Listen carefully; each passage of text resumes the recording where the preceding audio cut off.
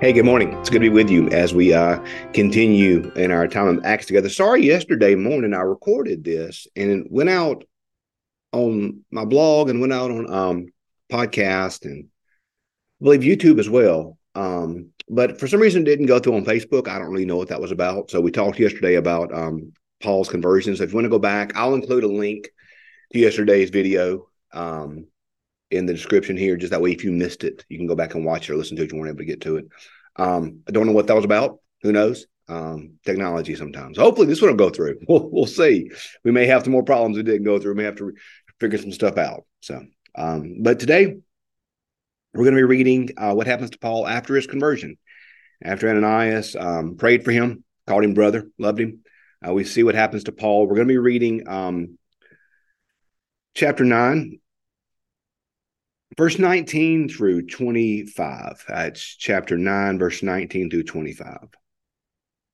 For several days he was with the disciples in Damascus, and immediately he began to proclaim Jesus in the synagogue, saying, "He is the Son of God." And all who heard him were amazed and said, "Is this not the man who made havoc in Jerusalem among those who invoked this name? And has he not come here for the purpose of bringing them bound before the chief priest?" Saul became increasingly more powerful and confounded the Jews who lived in Damascus by proving that Jesus was the Messiah. After some time had passed, the Jews plotted to kill him, but their plot became known to Saul. They were watching the gates day and night that they may kill him, but the disciples took him by night and led him down to an opening in the wall, lowering him in a basket. If you remember during Bible school, we reflected upon different people, and I believe this is one of the ones we reflected upon, how they snuck Paul out of Damascus to keep him from being killed.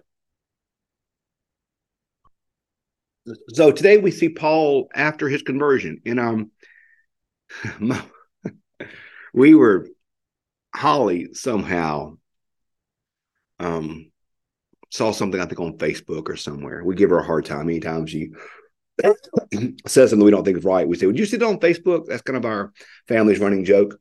But she saw something somewhere about how maybe it was the news, that apparently with artificial intelligence, people are getting your voice and creating fake calls saying that you've been kidnapped. And the answer to the news suggested on how to know if someone was really being kidnapped was to have a safe word or a code word. Whereas me and the children, our response was, "Well, just check Life 360 and you'll see where we are. So, or maybe call us if you think we've been kidnapped." But she wanted to have a safe word. And so our safe word I joke, well, it's got to be something that I would never say. I would never, speak. So we thought all the stuff that I would never do or never say. And if I'm really being kidnapped, I got to say those words, or they've got to say those words. I'm saying that to say that must have been how the people in Damascus felt, because they say here, all who heard him were amazed and said, "Is this not the man who wreaked havoc in Jerusalem among those who invoked his name? And has he not come here for the purpose of bringing them bound before the chief priest?" So the people in Damascus couldn't believe it, because Saul was coming there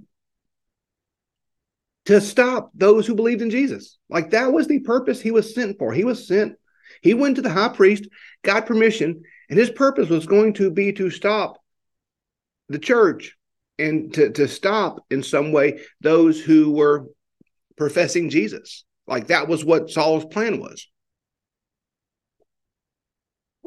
Yet here he is now proclaiming the name of Jesus. And it says here, he proved that Jesus was the Messiah through, of course, using the Old Testament, as we've seen so many times in the book of Acts.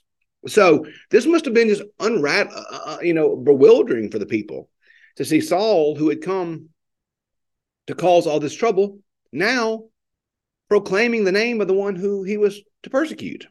And that's it's pretty amazing what following Jesus does, y'all. It makes us act different. We should be different post-conversion.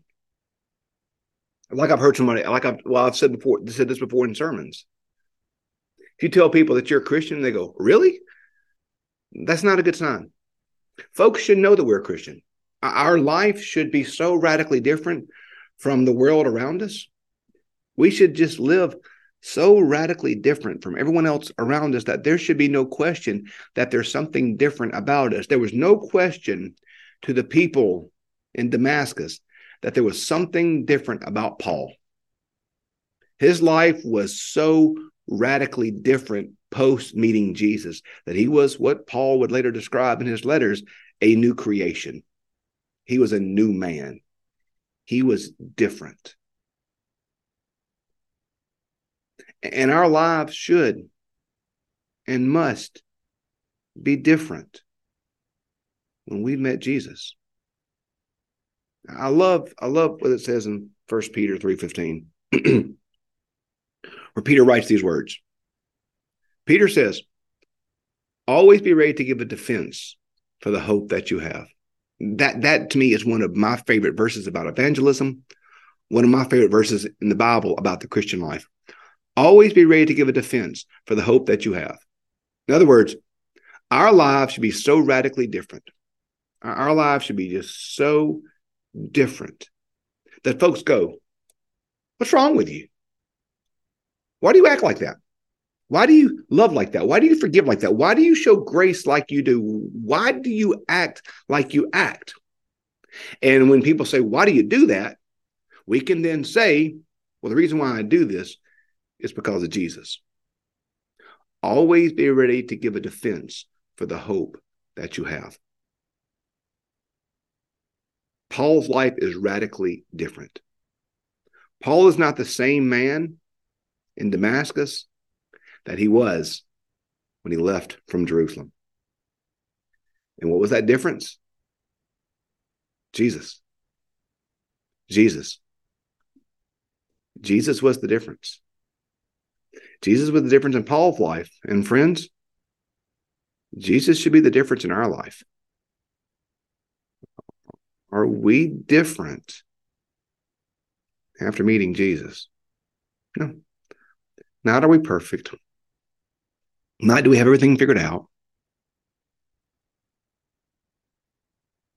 Not do we got it all done right. But are we different?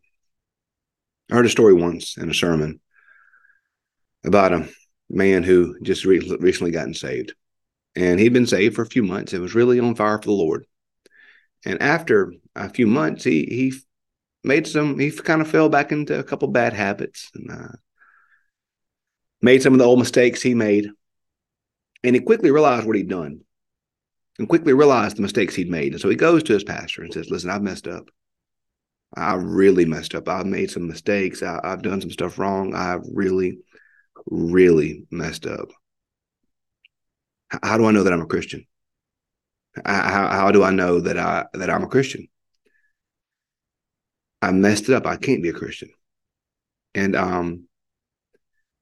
the preacher said this. He said, well, in the past, when you made the mistakes that you made today, he said, how'd you feel? I said, didn't bother me in the least. No big deal. He said, well, how do you feel now? He said, I feel terrible. I feel awful. I feel like a failure. And the preacher said, well, that's how you know you're a Christian. You're different. And the things you used to do in the past that didn't bother you, now you got the Holy Spirit. And now you feel conviction because of what you've done. You feel convicted by the Spirit because of the mistakes that you made, and you want to repent and be different. Being a Christian doesn't mean we're always going to get it right.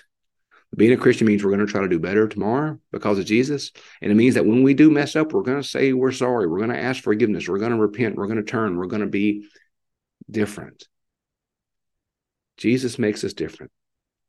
So we see here that Paul is different.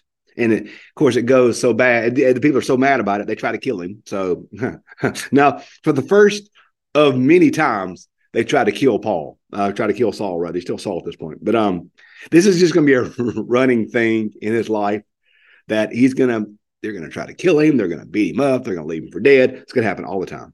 And Saul had some friends and some disciples who looked out for him. So in our life, it's good to have those folks who look out for us as well. Make sure we surround ourselves with people who are going to be there for us. But Saul today, He's different. He's different. And that difference is Jesus. That's what makes the difference. So let's be different today than we were before we met Jesus. Let's follow him. And let's let that difference be to all the evidence in the example of God's love in us. Okay. Have a great day today. Thanks for being with us. See you tomorrow.